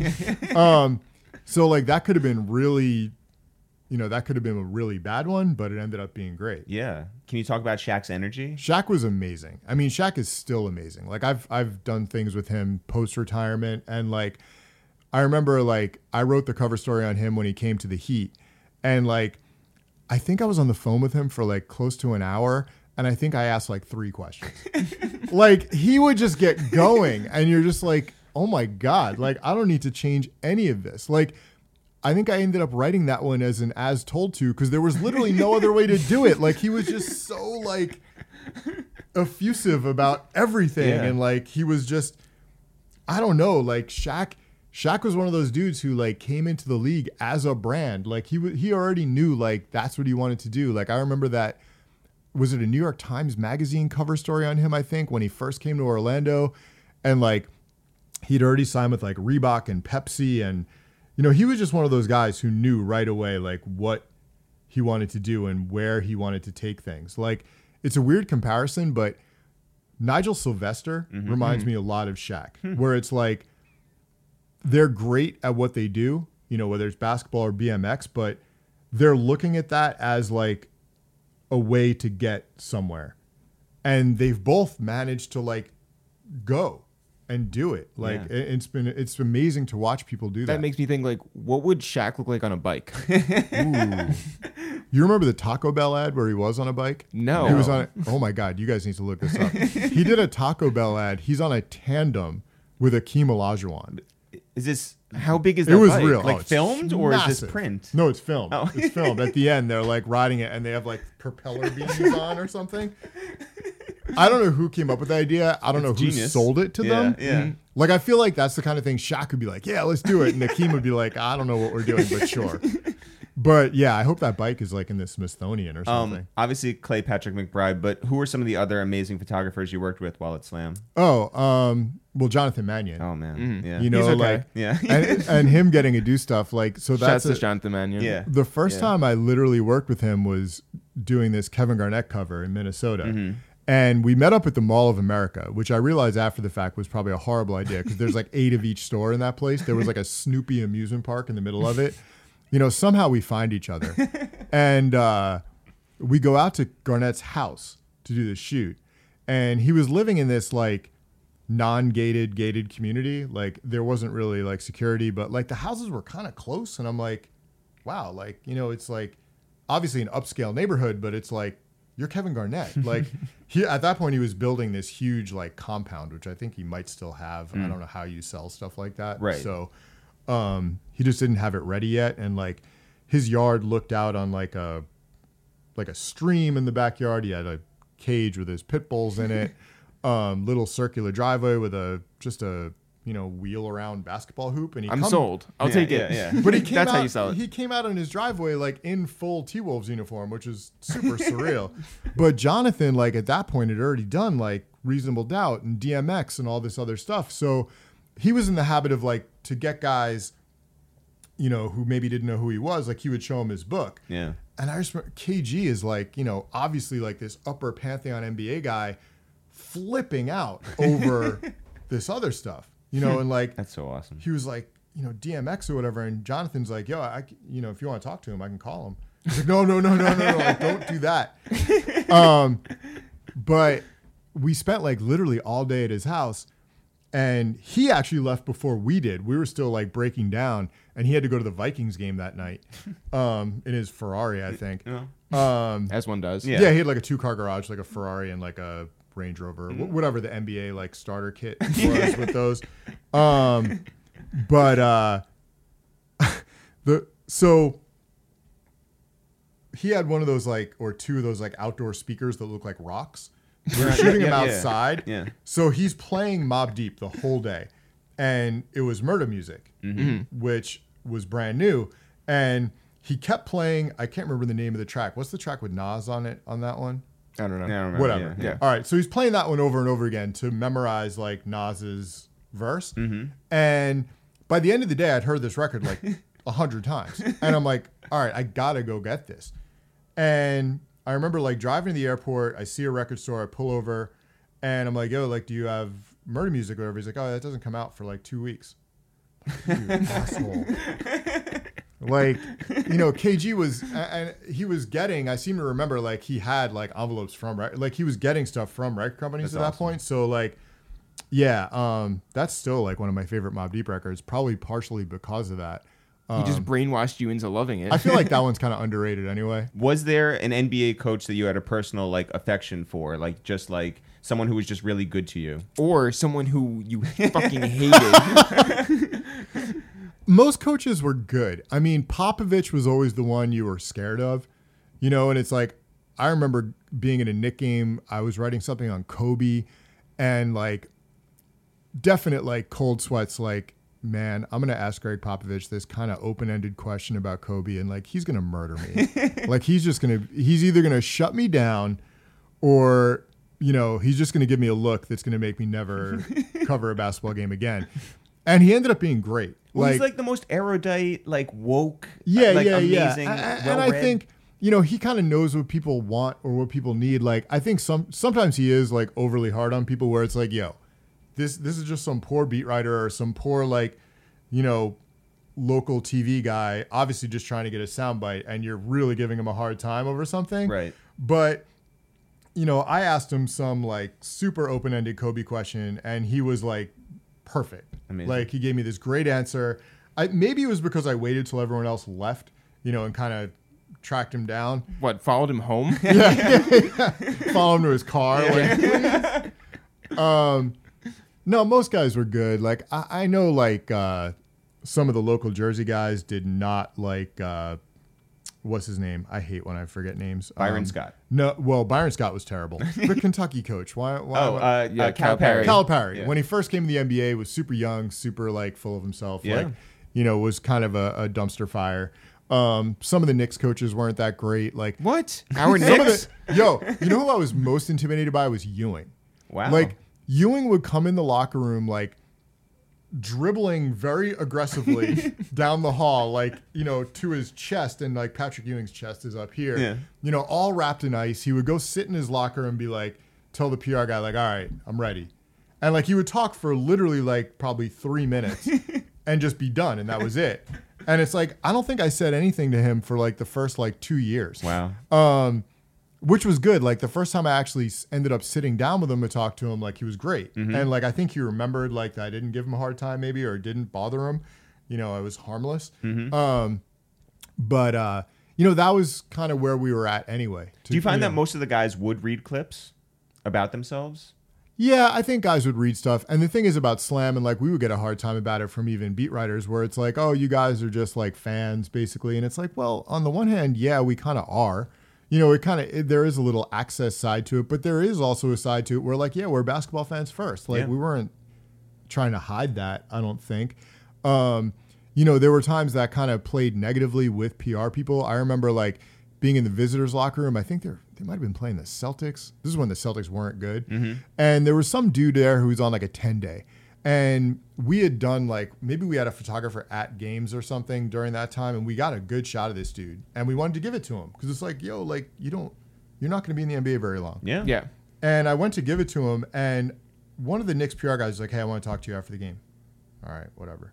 He basically accused me of getting this guy's autograph, and I'm like, dog, like, he's literally no one. Right. Like, I'm in these locker rooms all the time. Like, I'm not going to do that. Like, That's I'm nuts. not that dumb. Right. And it ended up being okay, but like, there was always like the weird tension sometimes with stuff like that, where it's like, you know, you guys are fans, and it's like, we were aware too, like, letting beat writers do their jobs. Like, we're not trying to like, you know, duck in while you're trying to ask what it was like in the last play to be like, hey, do you remember college? You know, like, we would try and save that stuff. But What's it like playing with Ray Allen? yeah. Like, Ray Allen, I would talk to him about what books he was reading, because he would always have books with him. Mm-hmm. You know, like, so you would try to find those little things. Or like, I remember one year, it was either DC or Philly All-Star. They were like back to back, I think. And I was in the West locker room, and I was talking to Kobe, and I just sat next to him, and like, we're talking about whatever. They were playing the Nets, I think, coming straight out of the All-Star break. So it's like, we're just bullshitting. Like, I'd known him, like, I first dealt with him like when he was in high school. It was a high school at McDonald's game. And we're just talking. And at one point, I remember like looking up, kind of, I don't know, to see who else was around or whatever. And like, the national media at All-Star would move as like kind of a group and like get each guy. And they're all around us, like waiting for Kobe. And I'm just like, I'll catch you later. We should let these guys do their jobs, I guess. But I mean, that was always the fun part of it. You know, it's like developing relationships with guys that you could turn into something else, instead of like, you wouldn't have to be confrontational from the jump. Right. How did your time at Slam end? It didn't end great. Okay. I think like part of it was the time, part of it was me. Obviously, you know, I was still, I don't know how old I was at the end of that. I mean, I was in my early 30s. I was been doing this a little bit. Like, I was making a decent living for New York. Like, and I think like, whatever. some of it was my work habits. Some of it was probably, oh, wow, we can replace this guy for like half of what he's making. So, I mean, I'm still on good terms with all the people there. I understand, why it ended. And it ended up being, unfortunately, a weird time. Like, I thought like, oh yeah, I'm going to step right into something else. And this was in like the mid 2000s when the bottom fell out of everything. Right. I had like, there were situations like someone from SI hit me up and was like, yo, like we definitely want you to come here and write for us and do basketball and whatever else. And I ended up meeting with like, I'm spacing on his name too, but like the big time editor there, like who'd been there forever, and they were all psyched and were kicking ideas around. And literally like in that same week, like they found out like their revenues were way down from what they were and they were letting people go. And I'm like, okay, if they're letting go like their own writers, they're not going to pay me to do stuff. So, that's one of the unfortunate things of that. Sure. It's been way more interesting and way more, I guess, lucrative being a free agent now than it was in 2004. Sure. But was the next stop Complex?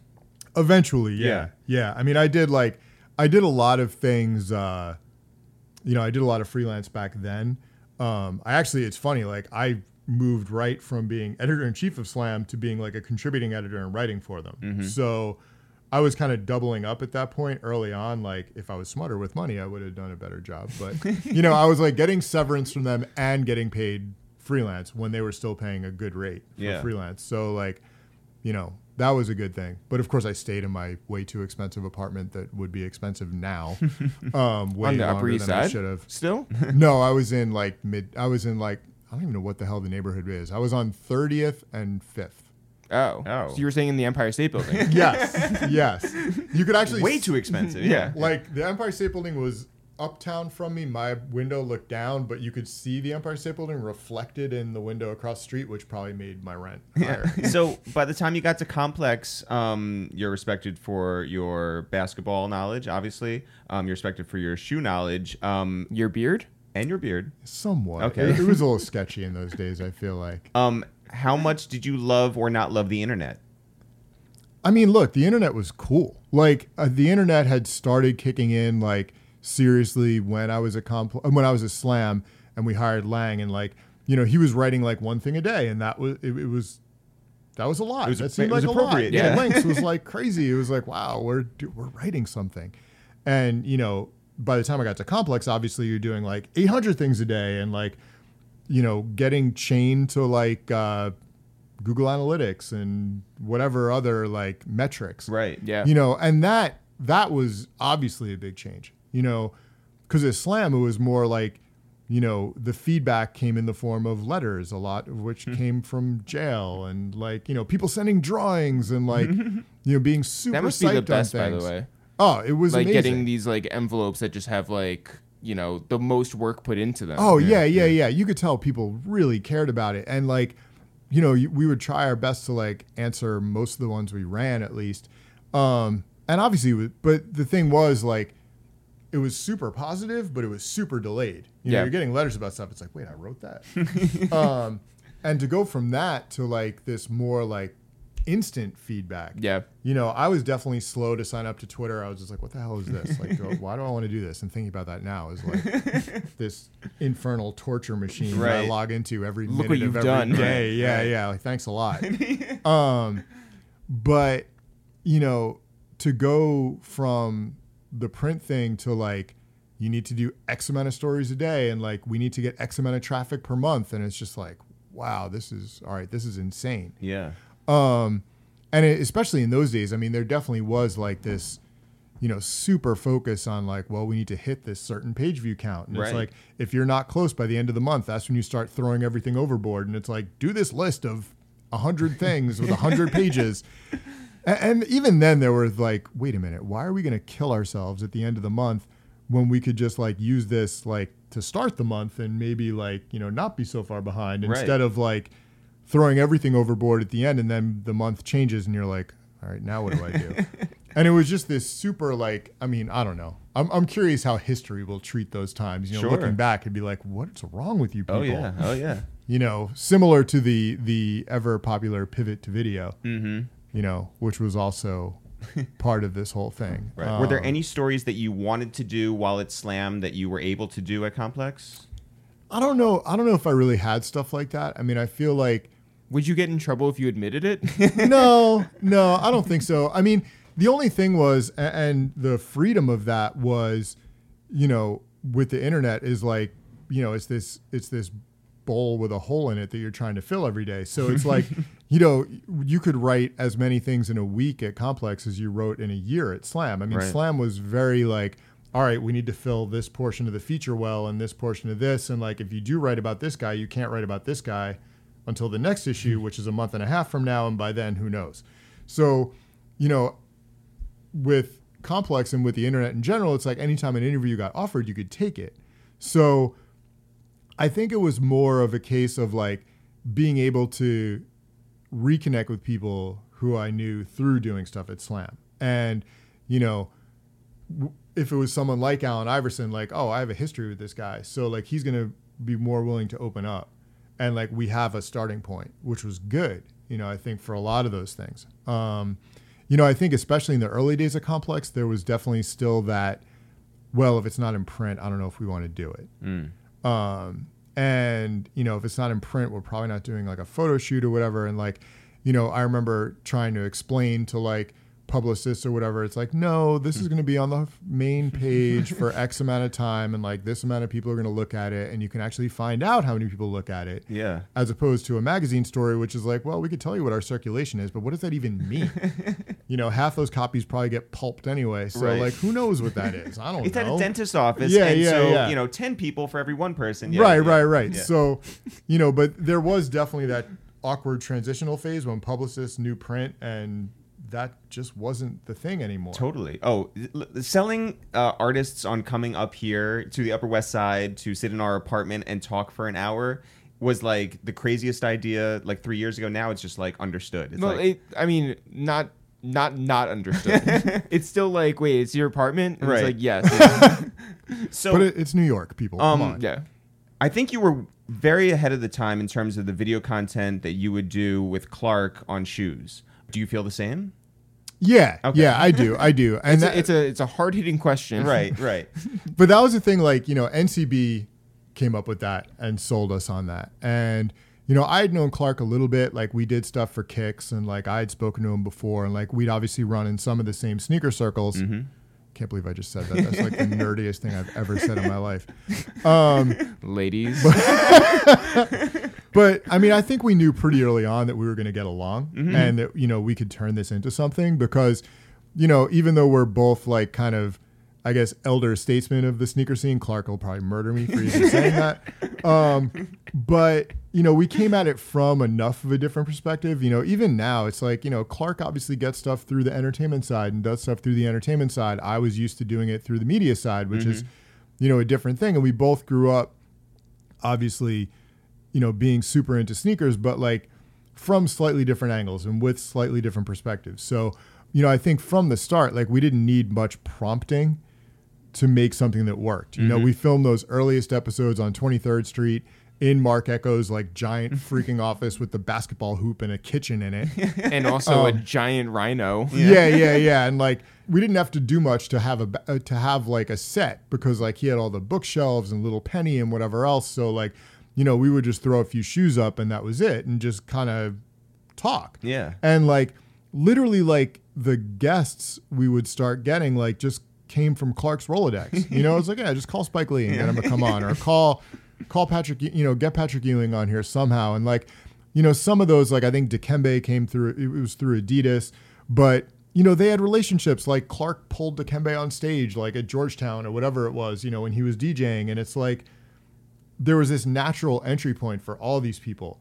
You know, Spike, I knew from Knick games, you know, from riding up the elevator with him, like at the Garden, or like, he's like one of those, you know, people would always ask like, oh, you live in New York. Like, who have you bumped into on the street? And it's like, Spike would always be someone I'd run into sometimes and be like, oh my God, what are you doing out here? So, you know, it was a very natural thing to get into. And I do think we were like ahead of our time, you know, and I think, you know, if that show was approached differently, or if had it continued, I think we could have made more of it. You know, it's like, I remember like having all these meetings where it's like, you know, the show is going to be like 8 minutes long, and it's like 8 minutes. Like, we would talk to Fat Joe for an hour, right, and then it would get cut down to like 4 minutes, and it's like, what are you doing? Right. You know, or like, but that was at a time when everybody was like, oh, well, everybody's attention spans are just going to be like 30 seconds. Right. And like the sweet spot for internet videos is either 2 minutes or nothing. Yeah. No, and I remember even talking to people, like, even when, you know, we were between seasons or whatever, it's like, yo, like, can't you release like the full interviews? Like, right. They're all good. Like, you know, and we'd have stuff where, like, you know, Swizz Beatz came and he was on when we were in Brooklyn. And we actually had, that was the magical year of Quick Strike, where we actually had a real set. Yeah. Mm-hmm. And like, he drove there in his McLaren, pulled into, you know, cause it had like a garage door, and pulls in it, and has like his uncle or whoever with him, yeah. Same, you know, and it's just like, all this stuff would have been good, you know, and instead it's just cut down to this one little thing. And it's like, whether it was him or ASAP Rocky, or like, I think like literally I still have it on my phone somewhere, like, the part I'm personally proudest of was the Alicia Keys like Instagram promo for it, where we pulled out the keyboard, the big keyboard style thing, and like made her do something with it, and she was just so cool to like play along with it. That's like awesome. That was just like a great, like, it was almost like a This Is SportsCenter commercial kind of thing. Also, you do know that the 23rd Mark Echo complex, complex is where they shot the interiors and exteriors for Big, right? For the toy company, which is crazy too. Yeah. But yeah, I mean, we had 3 seasons. You know, I think, like, could things have been done differently? Yeah, I think there were some, like, especially Clark. like more Clark.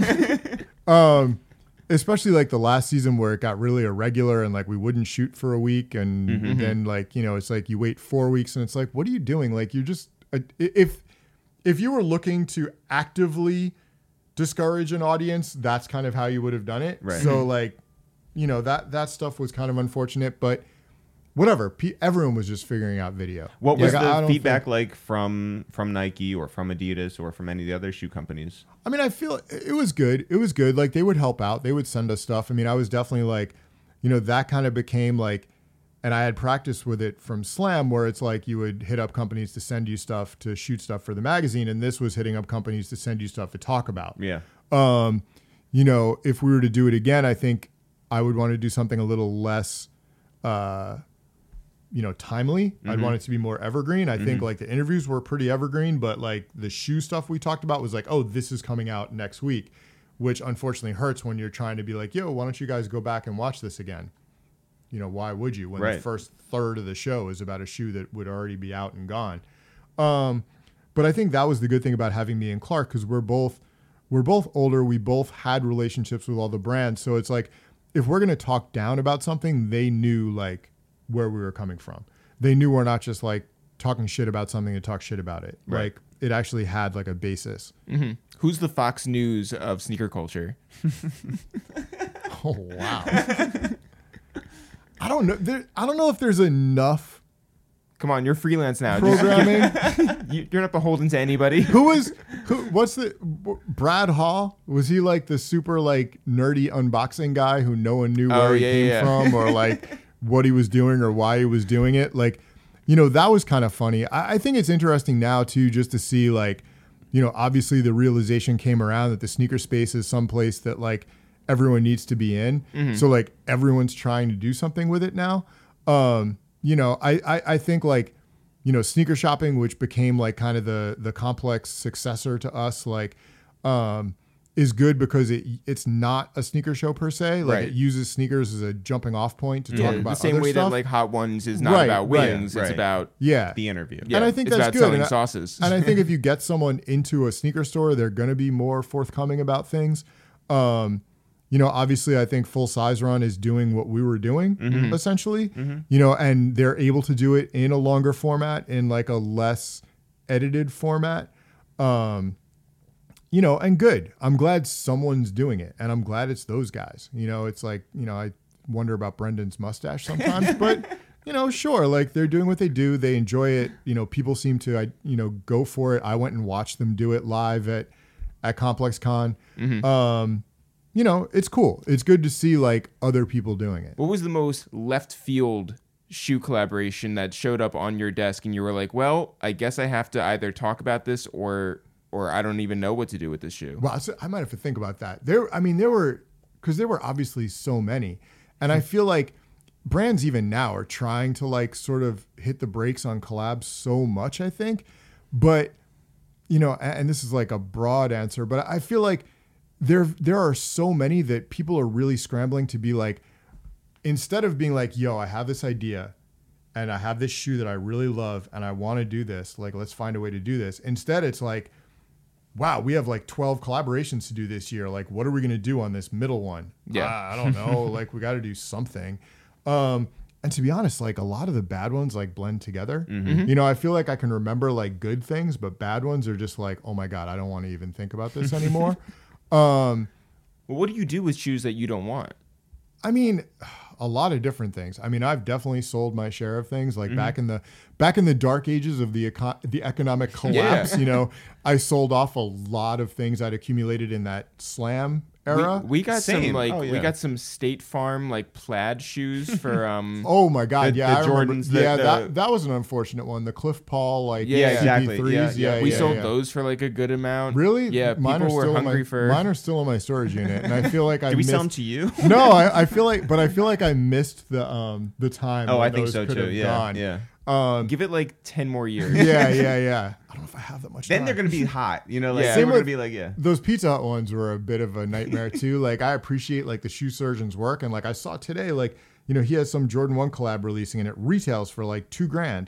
And it's like for him to do that shoe for Pizza Hut. I mean, first of all, I hope he never pays for a pizza again in his life. Yeah. And second, Or whatever Pizza Hut sells. I hope he got an enormous check. Yeah. I only just learned about the shoe surgeon, like probably like a few months ago, and I find his work amazing. Like I just the ability to like remix these shoes and to also like have kids learning under his tutelage. Right. Yeah. We went out there and we did that Soul Origin series. Which, and, by the way, Yeah. is fantastic. Fantastic. It's Thank you. really, really I mean, well done. I'd never been in his like actual studio before, and he's in this like sketchy neighborhood in LA, and it's like you throw up this garage door and you're in this huge open space with all these sewing machines, and it's like it literally looks like a place where they would sample shoes at a major company.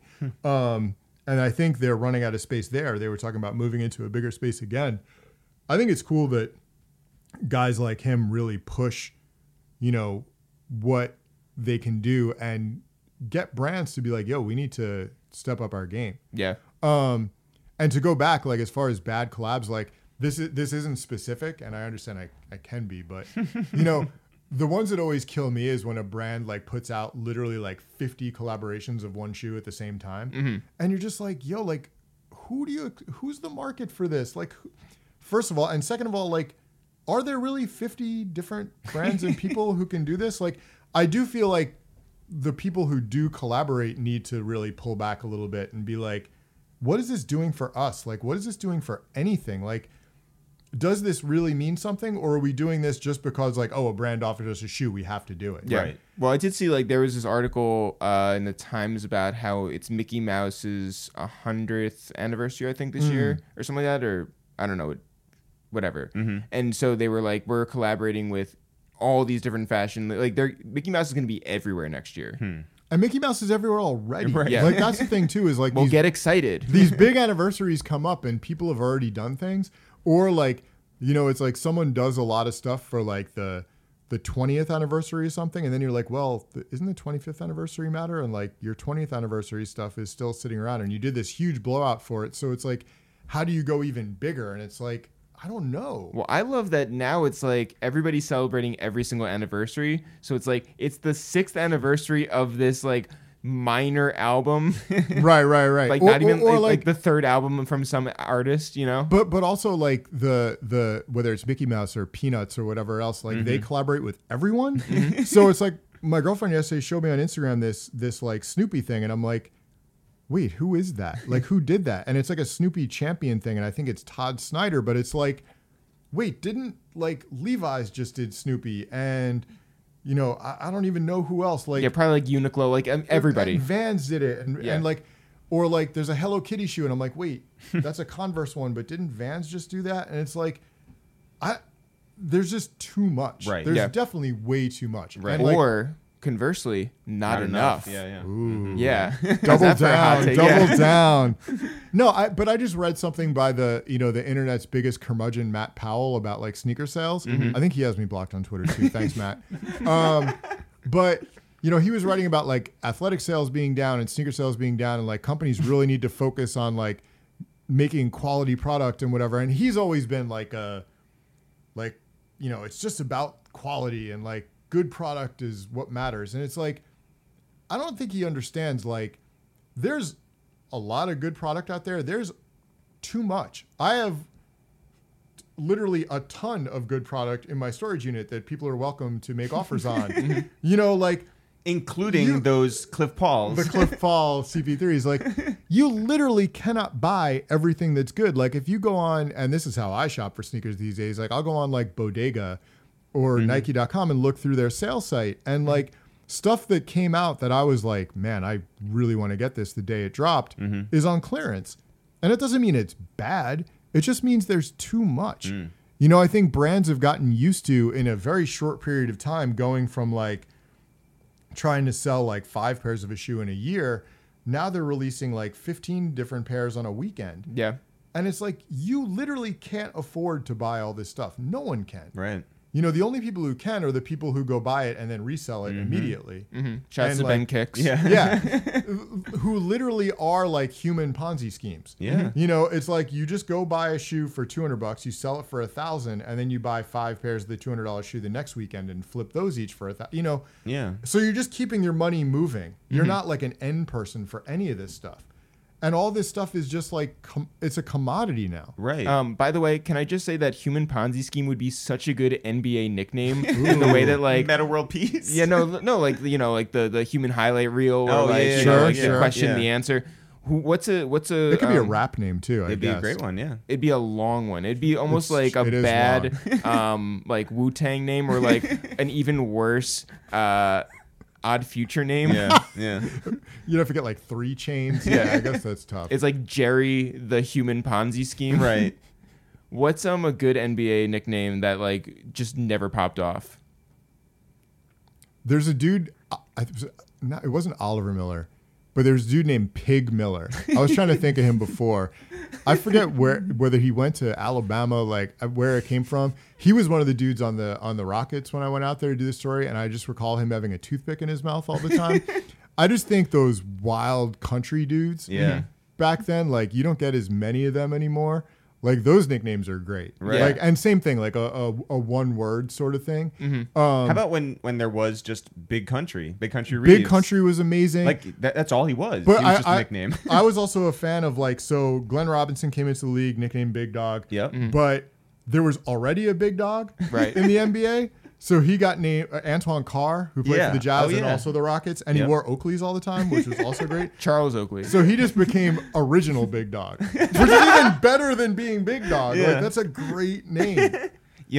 Just this is so way off, but like the idea of like once a Nick, always a Nick thing, because like Junkyard Dog is like a sort of community like representative for the Knicks now. It's like you played like 1 year with the Knicks, yes, but once a Nick, always a Nick. No, and it's amazing that there's those guys who like John Starks. God love John Starks, and it's like, he'll forever be remembered for the dunk or whatever, which I always argue wasn't really on Jordan because he was kind of out of the way. Oh my God, but you're it's such like, a Jordan apologist. Like it's But Starks has kind of agreed to do literally everything for the Knicks. Yes, I feel like he signed some open-ended contract where it's like, if we ask you to do something, to present a check to some, like, the Hero Cop of the Week or whatever, you're doing it.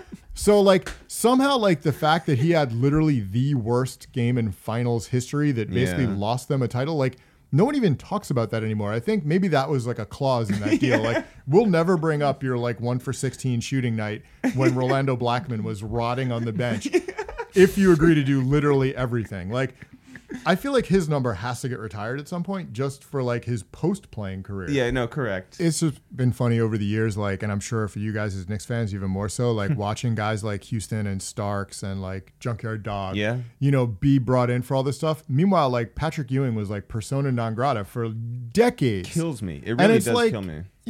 Also how they did Oak. That's just horrible. Yeah. Well, Oak, it was even worse. I mean, he can get arrested in Madison Square Garden. Yeah. But for Ewing, it's like, I understand he was like a prideful guy and like didn't want to like step back or whatever, even when clearly like, Sprewell and Camby were the guys driving that team at that point. Yeah. But like to essentially like write him out, and not say like, like, why are you, he was the best Knick ever probably. Yeah, for sure. Or in the ballpark. So, listen, seemingly all of your like greatest loves when it comes to like hip hop, when it comes to basketball, when it comes to shoes, are at the center of culture.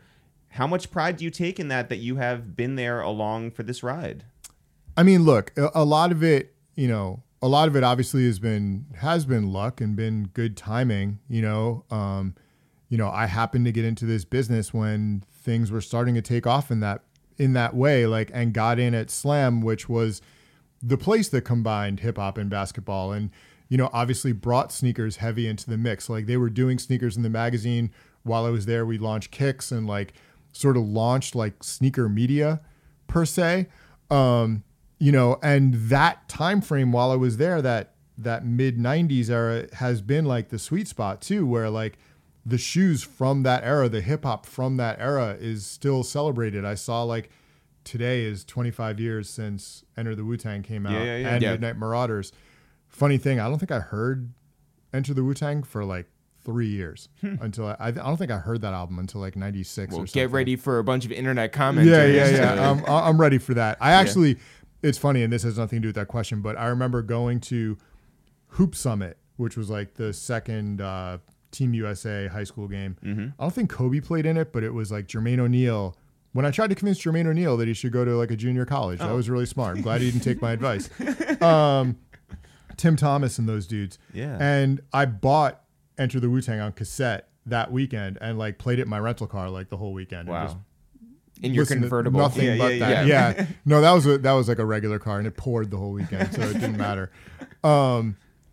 But yeah, no, it's cool seeing that stuff come back around. It makes me feel very old seeing stuff get retroed, where it's like, oh yeah, I remember writing about that shoe when it initially came out, and now like kids are able to get it who don't even remember it. Right. And by the way, they're not able to get it.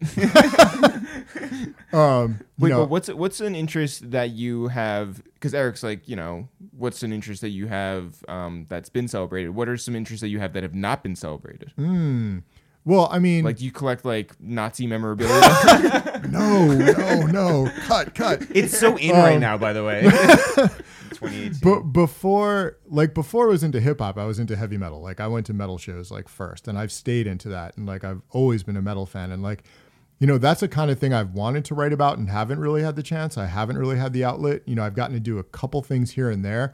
I'd like to do a little bit more chops if you're listening, like the Def Jam stuff. I'm going to do that, because Slayer had their very brief period on Def Jam, and like Rick Rubin obviously being into that too. So I mean, there's that. I guess that's a big part of it, like old metal, like concert shirts and stuff like that. That stuff has kind of come back around. No thanks to the Kardashians. Yeah, but now the stuff is like super expensive because of people who don't even care about the bands. Like it's a very weird thing to like. Yeah, everybody just like the aesthetic. See happen. Yeah. Or they just like Stranger Things, and it's like I like things that look like Stranger Things. that 80s, the 90s era. Yeah. No, I mean I've gotten to do things in a lot of the areas I've had interest. I've been fortunate enough. And now it's like, seeing like what comes around with that, whether it's been this Soul Origin series or like, writing for the Jordan site or stuff like that. It's like I've been fortunate to make a lot of connections through the years that, I'm able to use now, or like, fortunately people call me about, since I'm not the most self-starting person in the world. Ask your girlfriend. Procrastinator. Doing this thing with Iverson at ComplexCon, and even when I was talking to him at that, it was like, damn, like I've actually known this guy for 20 years. Like that's crazy. Like you don't think about doing anything for that long. And he's about to get retroed. Allen Iverson too. Well, listen, Russ, we're super glad that you took the time to come up here and tell your story, and you've had a hell of a career. And now it's over. And That's the prize at the end of this. Like, but the biggest thing we want right people to know is just like Fat Joe, it's Russ Bengtson TS. Exactly. I should borrow one of his. You should. Exactly, and just wear that. Yeah. No, but thank you guys for having me. Like seeing all the people you've had, I'm like, really? Yeah. Oh no, for sure. Oh no, well we just didn't have anybody to come over. Thanks so much, Russ. Thank you. Thanks everyone for listening to this new episode of A Waste of Time with It's the Real Jeff. People want to find out more about us. I'm Eric. You are Jeff. Our caricatures are on our new sweatshirts at itsthereal.com/shop. Go pick yourself up 1 or 2 or 3 right now. Jeff, people want to find out more about this podcast called A Waste of Time with It's the Real. We are It's the Real, no apostrophe, no spaces. If people want to find out more about what's going on in our lives or get themselves some holiday gifts, where can they go? You can always go to itsthereal.com, itsthereal.com. No apostrophes, no spaces, ever. Yeah. Never any apostrophes or spaces in It's the Real. You can also go and find our podcast on iTunes. Search for A Waste of Time with It's the Real, or maybe you're on Spotify. I am. Yeah. So if you're looking to find us there, go search for A Waste of Time with It's the Real, or you can even go to soundcloud.com/awastedtime. Okay. You can also go to soundcloud.com/2Jews2Blackdudes. That is to get our podcast The Locks. Our movie review podcast. Yes. You know, where we reviewed Jurassic Park and Coco and Last Dragon, all the movies that you want to get our reviews on. You've Got Mail. New episode coming soon. Yes, go check the last ones out before you hear this new one. Also, you can go find us on social media at It's The Real on Twitter, at It's The Real on Facebook, at It's The Real on Instagram. And yes, we are heavy in the streets. Come find us. Yes. Jeff, we like to shout people out because we so appreciate the fact that you guys recommend this podcast to your friends. There's a lot of times when people are just like, hey, I'm so happy that I got the go-ahead from my friend, whoever, who said, yo, you have to listen to this specific episode and then 10 others. And we like to shout out you who have shouted out us. See how that works? Jeff, who do you want to shout out today? I want to shout out Ernest Wilkins. Yeah, Chi-Town. Chi-Town Zone. I want to also shout out, since we're doing a Midwest swing, I want to shout out Cliff Skywalker. Shout out to Cliff up there in Michigan. And I also want to shout out Joe Freshgoods. Shout out to Joe Freshgoods back down there in the Windy City. Jeff, I want to shout out a guy who we ran into recently who is on a mission. He is dedicating a lot of his hours, Jeff.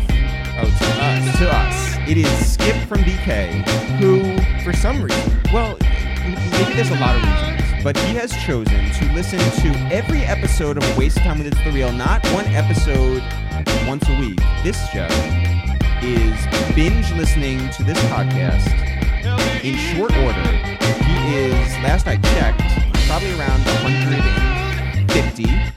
He recently heard us shout him out from the very first time when he committed to listening to every episode.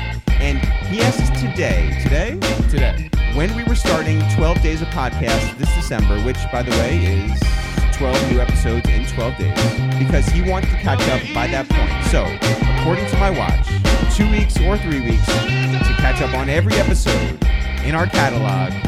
And that, my friend, Is how you slow jam the news. is just amazing and remarkable and great and a true waste of time. Jeff, as always, not for real, for real. Sure. See you guys next week.